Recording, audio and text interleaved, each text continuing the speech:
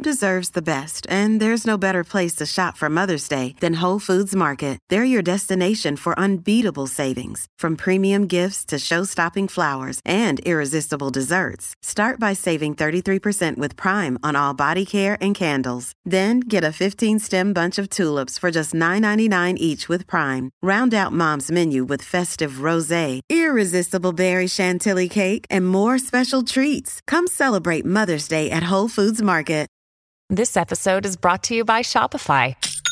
Forget the frustration of picking commerce platforms when you switch your business to Shopify, the global commerce platform that supercharges your selling wherever you sell. With Shopify, you'll harness the same intuitive features, trusted apps, and powerful analytics used by the world's leading brands. Sign up today for your $1 per month trial period at shopify.com/tech, all lowercase. That's shopify.com/tech. The following podcast contains explicit language.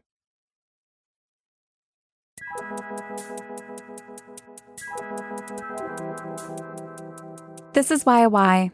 I'm Andrea Salenzi. And before this show, I don't know if you guys know this about me, but I used to produce a daily news show for Slate Magazine called The Gist and hosted by Mike Pesca. And it's still one of my favorite podcasts. Mike and I worked together on 500 episodes.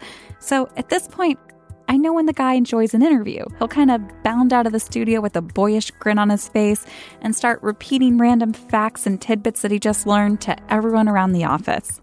And that's what he did after interviewing my guest today, Seth Stephens-Davidowitz. He's the author of the book, Everybody Lies, Big Data, New Data, and What the Internet Can Tell Us About Who We Really Are.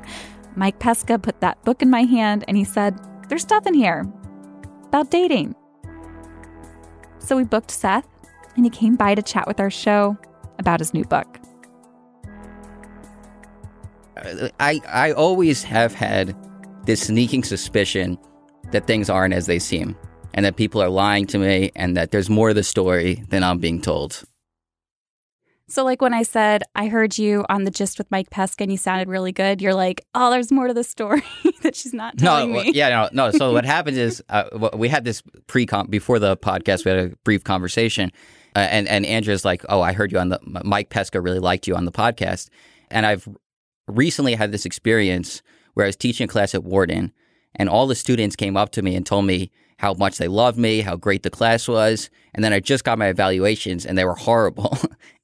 And now I'm just in a panic because I feel like you can't trust anything anybody tells you. When people just say good job no matter how you did, or say you look good, you sound good, you did a great job, great speech, great talk, we like this, we like that. And so you don't know what to believe.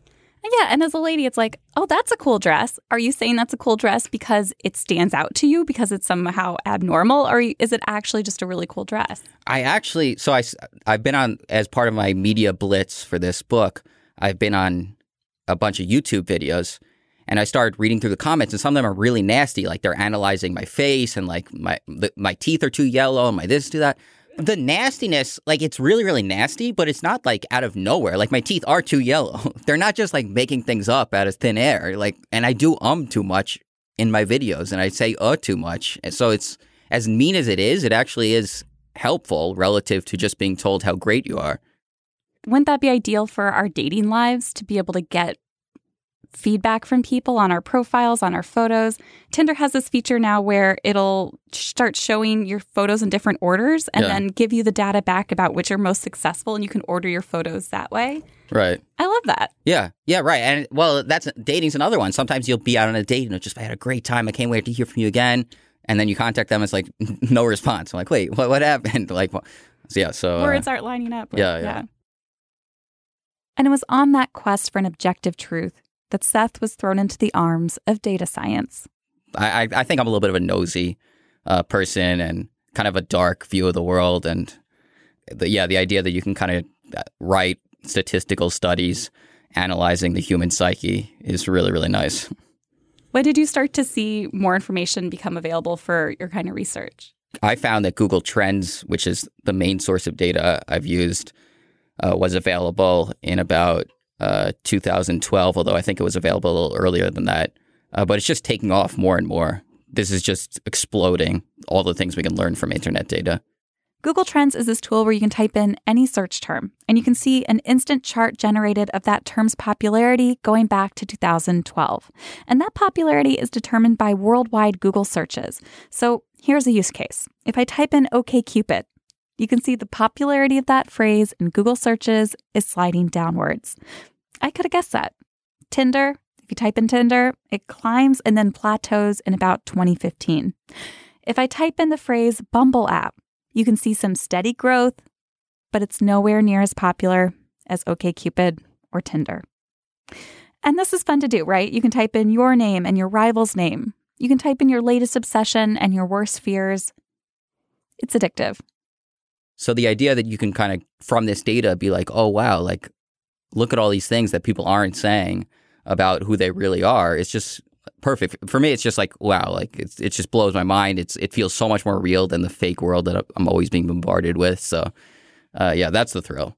And Seth is full of these tidbits from his research, things that compare what we say on social media to what we say to Google.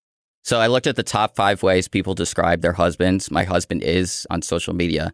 The top 5 ways they finish it. My husband is the best, my best friend, amazing, adorable, so cute. And then on Google, I think one of them also is amazing, so that one checks out. And the other 4, my husband is gay, a jerk, so mean and annoying. So it's kind of interesting, the contrast. One, on social media, we're trying to impress your friends. You know, my husband is the best. And Google, when you're just by yourself, my husband is a jerk. And sometimes he looks at other sources of information, like the raw text of recorded speed dates. So I love that data could be this all-knowing Oz. And you write about a study of hundreds of heterosexual speed daters. And in that study, they found predictors about whether or not a first date would turn into a second date. What are those predictors? Yeah, so they basically brought, each speed dater had a recorder in their attached to them.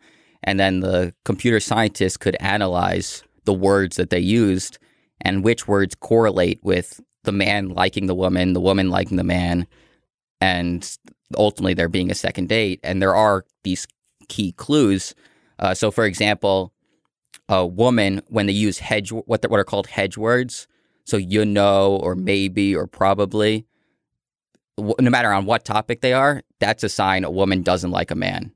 If she says, do you want another drink? Maybe. Or are you cold? Kinda. She's not going out with you again. And when a woman talks about herself, that's a sign she likes you. So the most beautiful word to a man's ear on a first date is I. If a woman's talking about herself, she probably likes you. And then a man, when he likes a woman, he lowers his voice and talks in a monotone speech pattern. That's crazy. So they looked at the tapes really closely and they said he has more of a vocal range when he doesn't like he's her. Not interested. And then he just like monotone. It just shows we're kind of almost we're basically animals. Just as any species does certain things just without even realizing it subconsciously to show interest, human beings do the same thing. But you can pick those out in the data. Of course. That is the most annoying thing that guys could do. And so they're just like, yeah, mm-hmm. Well, yeah, you think it's annoying, but they're actually saying that they like you. So a man, to get a woman to like him, he's supposed to show support. That must have been tough. That sounds hard. Not interrupt a woman constantly and laugh at her jokes. Laugh at her jokes. God, it's the worst if no one's laughing. Yeah. It's not rocket science, right? Wait, do girls laugh more at guys' jokes? When they like him. Also, guys asking questions of you. No, so questions are a bad sign on a first date. You think that questions are a good thing because, people are interested in each other, they're asking questions. But the more questions on a first date, the less likely there is to be a second date because it basically means that people are bored with each other. So when you're saying, do you have brothers and sisters? What did you major in? Like any of these things, they're signs of disinterest, lack of interest, inability to have a normal flowing conversation. Yeah, I think I had a date recently where it was like, oh, do you prefer Lonely Planet guides or Fodor's travel guides? It's horrible. Are you ever nervous that one of these dates is going to hear your podcast and be humiliated? Yeah, of course I do. And if that dude's listening, I am so sorry that we weren't able to have a normal flowing conversation. You know, dating's hard. And actually, according to that study, it did indicate your lack of interest in the second date. So I hope your summer's going well. Is it? How do you like living in the city? Do you have any cousins? Actually, you know what? I can just stop with these questions. Because I date men, the likelihood of a second date is totally out of my hands. There's very little a woman can do to increase her odds of a man liking her. It's almost all based on her physical appearance. But guys can do things to increase the chance that a woman likes her. Yeah. Wow. Yeah, sometimes you learn depressing things in data. No, it's not shocking at all. I mean, but it's depressing. Yeah. But no, everyone says that, like, you know, in the first 5 seconds thing. But it's not true for a man. But it's not true for a man can actually increase his odds a lot. But a woman, there's not much she can do. And then from there, you went on to look at research that says men and women just generally talk differently. And that's based on some Facebook analysis language. Of Facebook profiles. Some of the differences you see on social media are exaggerated because men don't want to say their feminine interests. So if a man likes The Bachelorette or Girls on HBO is more popular among men than women. But on Facebook, Girls is 3 times more popular among women than men because men don't like saying they like the show Girls. And men, Katy Perry is really popular among men, but men don't put that on Facebook. So right, because our social media is a performed version of ourselves. Yeah. So that's why all the couples I know on social media, everything's going really well and seems really easy until she just disappears from the profile. Yeah. So this is a question I get all the time as someone who talks about dating. What if someone could create a computer that could find me my ideal match? It could go through all of his Facebook data, everything, his whole biometrics. His porn consumption. Oh, his porn consumption. Yes, everything. And find me that ideal partner. Do you think that computer could someday exist, that kind of processing? I think it could. So one of the things that you actually learn in porn data is the amount of variation in tastes among partners. So like the amount of men who are into overweight women more men are into skinny women, but there's a huge percentage of men who are more into overweight women than skinny women. But then then hair color or height, there are women who search for short guys or just fat guys or just short and fat guys or like all these different tastes are very, very real. So it does seem like there's an inefficiency in the dating market that no matter what you look like, there are people for whom you're the most attractive person possible. There should be some sort of filter based on physical type, I feel like. So I was blown away. I opened up this dating app called Scruff, and what they have the guys do, it's a gay dating app, is identify their type. So you're a bear, you're an otter, you're a seal, which means you're hairless, you're athletic, you're a college boy, you're a boy next door. And then it'll tell me within the app which type of guy the other guys are responding to the most. So you can kind of see like, oh, if I'm an otter and this guy only responds to seals, I don't have a good shot. And you don't waste your time trying to even message him. Couldn't you see this being an incredible asset for straight dating too? Absolutely. I think in gay men, it's kind of acknowledged that there are types, the bears or whatever, the otters, seals, all these things. I think that's also true in straight dating, but it's not really talked about as much. There's kind of just you're heterosexual and that's all that matters, but it's not true at all. I think an issue with straight dating that I find really, really interesting is there are a lot of straight men who are in the closet, by which I mean, so if you define the closet as people act based on what's socially acceptable, not based on their desires.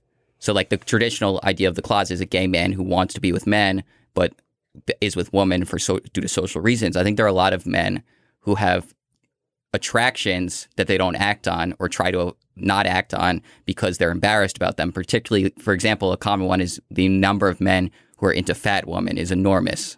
But you frequently, I think these men try to date skinny women to impress their friends, even though they'd be happier dating fat women. Yeah, I wonder how much of my swiping is the guy I think I'm supposed to be bringing home versus the guy that I might actually want to bring home. Exactly. I think everyone has these pressures to like impress their friends compared to their true attractions. And that's why it would look better on Instagram. Yeah. And that's why porn, like the porn people watch can be very different from who they swipe. So would you trust that computer if it was like, boop, boop, boop, boop, perfect woman, we found her? I think data could probably do a better job than people could, because I think we're horrible at this in predicting what will make us happy. if there was a real algorithm that compared someone's traits to whether they matched up and had a successful, happy relationship, I think that could do a much better job than we could. All right, let's take a break. But when we get back, I'm going to ask my guest, Seth Stephens-Davidowitz, more about what he's learned from looking at porn. You know, the data. Okay, we're back, and as promised, we're going to be talking about porn. You know, but in a smart way. One of my kind of niches in life is I have very respectable credentials. College at Stanford, master's at Harvard, worked for Google, op-ed writer for the New York Times. But my interests are totally like in the gutter. But like that's a good combination because I can do it. And like if you write about porn in the New York Times, everyone's just like, oh, this is a serious, this has the New York Times on it. They're vouching for it. And this isn't just some guy who's spending all day in his apartment analyzing porn. But he kind of is. It's unbelievable the range of. There are guys who just search for women with like huge nipples. Like that's all they search for. So like so that like in an ideal world, your dating app would know that about you. and they'd know the size of the woman's nipples and whether the man is a guy who only watches porn with big nipples, and they won't waste anybody's time because you might go on 3 dates before you see the nipples, and then you get there and you're like, oh, you're undateable. Yeah. And then I pictured a future with someone with big nipples. Yeah. And then the woman gets rejected and is like, what the hell was wrong with me? Like, I don't know he liked me so much. I thought, like, is there something wrong with me? And all it is you ran into a big nipple fetishist who nobody knew about. And that happens so much. I'm sure of it based on this data. I did encounter an OkCupid profile, and the guy had under his interest side boobs. What's side boob? Oh, like on the... like when a little side boob comes out on the side. Yeah. And we matched, and then I said, oh, I noticed on your interest that you like side boob. Just so you know, I never have side boob. He didn't say a word back. I'm so glad we solved that without having to go on a date. Yeah. And if a guy on his profile said, oh, I like big nipples, nobody would be like, why are you saying this? Like, that's so, what's wrong with you? Even the woman with big nipples would not respond to him, but maybe they should. Like, maybe how much inefficiency is there just based on not knowing people's unique sexual preferences? I guess we're supposed to treat these details like they're less important than what he does for a living and whether or not he liked Moonlight. Right. Yeah. So I think what you're saying in a dating profile, like one of the things that you're giving off is that you understand social norms, right? That you have the judgment to know what's appropriate to include in your profile and what's inappropriate. But if the dating apps made you have like a public-facing profile and a private-facing profile, which is kind of what OkCupid has in their questions in the back. On OkCupid, you can click down to someone's sex survey answers and start to learn more about them. But even those, I think they're full of lies. Like they're like, do you like giving oral sex? And like everyone just says, love it, like favorite thing ever, all day, every day. Do you think that'll work like 5 years into a marriage where you're like, but you said OkCupid? So one more porn thing. I actually asked Seth, what's the one thing he can't stop repeating at dinner parties? Oh, definitely the breastfeeding, the Indian men breastfeeding. The number one search that my husband wants in India is my husband wants me to breastfeed him. And it's India, nowhere else. And then porn in India, men watch porn of adult breastfeeding far more than any other country. And then if you look at how to breastfeed, like looking for advice on breastfeeding, if you look at the United States or just about any country, not surprisingly, it's about 99.9% breastfeeding your child. In India, it's about split between breastfeeding your kid and breastfeeding your husband. And what's really amazing about this is that nobody knows about it. I Googled it. It's like there's no stories on it. They interviewed some doctors, some Indian people. Nobody knows. It's not talked about. It's totally under the surface, but I'm 100% sure that there's a large number of Indian men who are being breastfed by their wives. So just like there can be a cultural zeitgeist where, everyone discovers the same thing at the same moment, there can be like an underground cultural zeitgeist. It's so weird. I don't know what caused. It's like this is probably the number one thing on my bucket list at this point is figure out what caused this. Because, something had to have happened. Yeah, there was like one viral video or one idea in a movie. I don't know. It's something, or maybe they breastfeed differently as kids, and that this creates it's so weird. Huh. Yeah, because if like people talked about it, then you could say, hey, you know, I'm just being breastfed by my wife. It was really cool. Like, you might want to try it, and then like it would spread that way. But it seems like nobody talks about it. So how could it all at every book, like a huge number of men in one country, develop the same desire without ever talking about it? I mean, I feel like that happens in our porn lives too, right? Where you noticed some idea or like theme or type of video go somewhat viral on different sites, you know, and it's a thing that you're just observing in your private life. There's no one to talk about, but you're like, suddenly there's all these like stepmom videos. Why is this on every homepage? Yeah. Not that I don't know where I know that from, but you're like, what is going on with our cultural moment? It is really interesting that these desires can be, without being talked about, all develop in a huge number of people at the same time. So thinking of all of our horrible decision making, Google has told you a lot about the secret worries of married people. Tell me about some of the things that married folks are Googling late at night. The main complaint that married couples have is a sexless marriage, by far, like far more common than loveless marriage or unhappy marriage or anything else.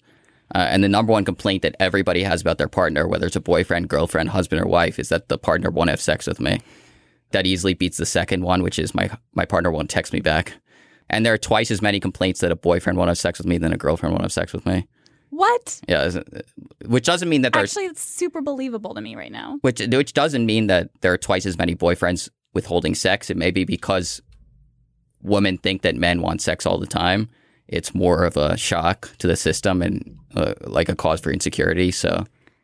Another interpretation for that Google disparity is that maybe more women are Googling this about their boyfriends because you're afraid to tell your friends.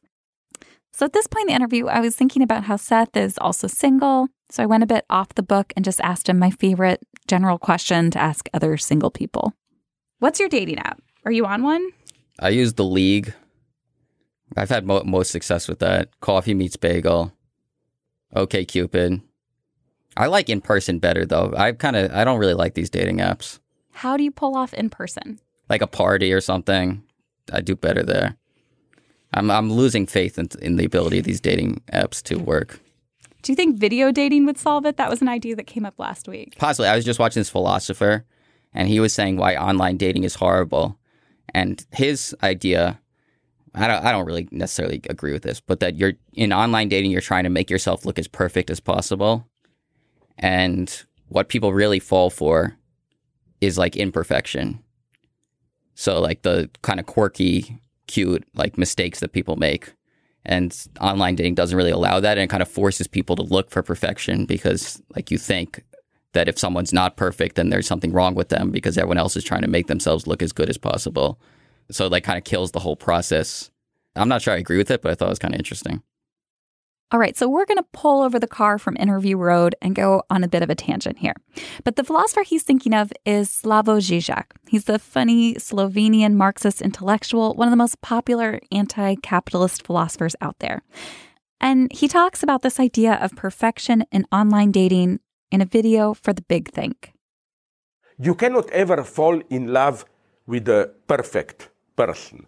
There must be some tiny, small, disturbing element, and it is only through noticing this element that you say, but in spite of that imperfection, I love him or her. And then comes my favorite part of the video. And now let me tell you a totally crazy personal experience, which happened to me. And in this story, he meets a woman at a party in a Latin American country. He doesn't say which one.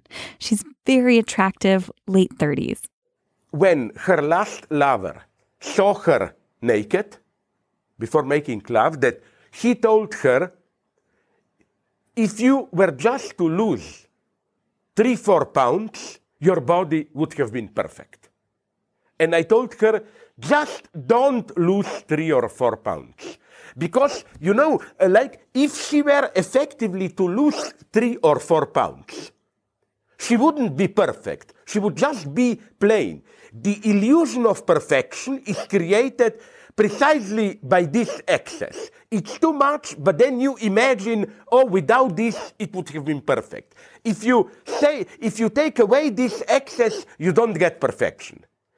This is what, in psychoanalytic theory, we call object cause of desire. I Googled this philosophical idea for a while, and I ended up at a lot of philosophy websites. And that term is object cause of desire. And it's the idea that when we construct our fantasy version of reality, we're establishing the coordinates for our desire. So we situate both ourselves and our object of desire, as well as the relation between the two. So for the male lover in the story, he has this idea of a perfect body. And it's only through his interaction with her imperfect body that he really understands his fantasy. What we desire doesn't always correspond to something real. It can be the lack that keeps us feeling. Like, I want to fall in love with someone and have a family with that person someday. And in this moment, I've never felt further away from that. At the same time, I've never understood my desire for it more strongly. My desire for a fantasy version of reality can be driven by its impossibility. I'm a compulsively honest person. So my dating sites initially were very, very mediocre pictures because I didn't want to be misleading. And also I didn't want to go to a date and have a woman like a first response be like, you're not, I was expecting better. Like I wanted to be pleasantly surprised. Oh, like you're hotter than your photos. Yeah. Whoa. But then I realized that's kind of just a stupid strategy because everyone kind of knows that the person's going to be about 30% worse than the picture. So you kind of just have to get in the door. And then like it's just assumed, okay, you're not going to look as good as you do in the pictures. So I don't know. I feel like someone who doesn't have a lot of model quality photos that seem super professional, it's like, that's actually cool. You're too busy to do that.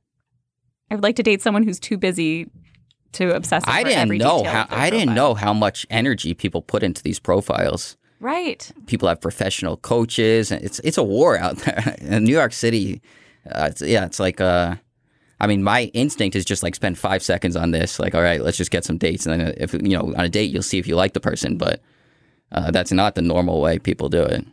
But why would we only spend 5 minutes on this thing that's going to determine so much of our future success and happiness? No, it's stupid. Yeah, it makes sense that it should be a ton of energy. It makes sense also that it should be really hard. Like if you're a desirable man or woman, there's a big competition to be with you, right?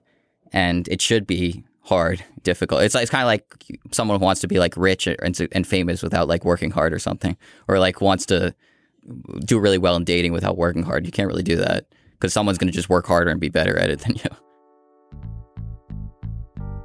All right, Seth Stephens-Davidowitz is the author of Everybody Lies, Big Data, New Data, and What the Internet Can Tell Us About Who We Really Are. Thank you so much for coming on YOY. Yeah, thanks for having me, Andrea. As we left the studio, I told my guest that he did a great job. I hope you believed me. I'm going to try to get my book. Malcolm Gladwell is in the door next door to us. I'm going to try to get my book in his hands.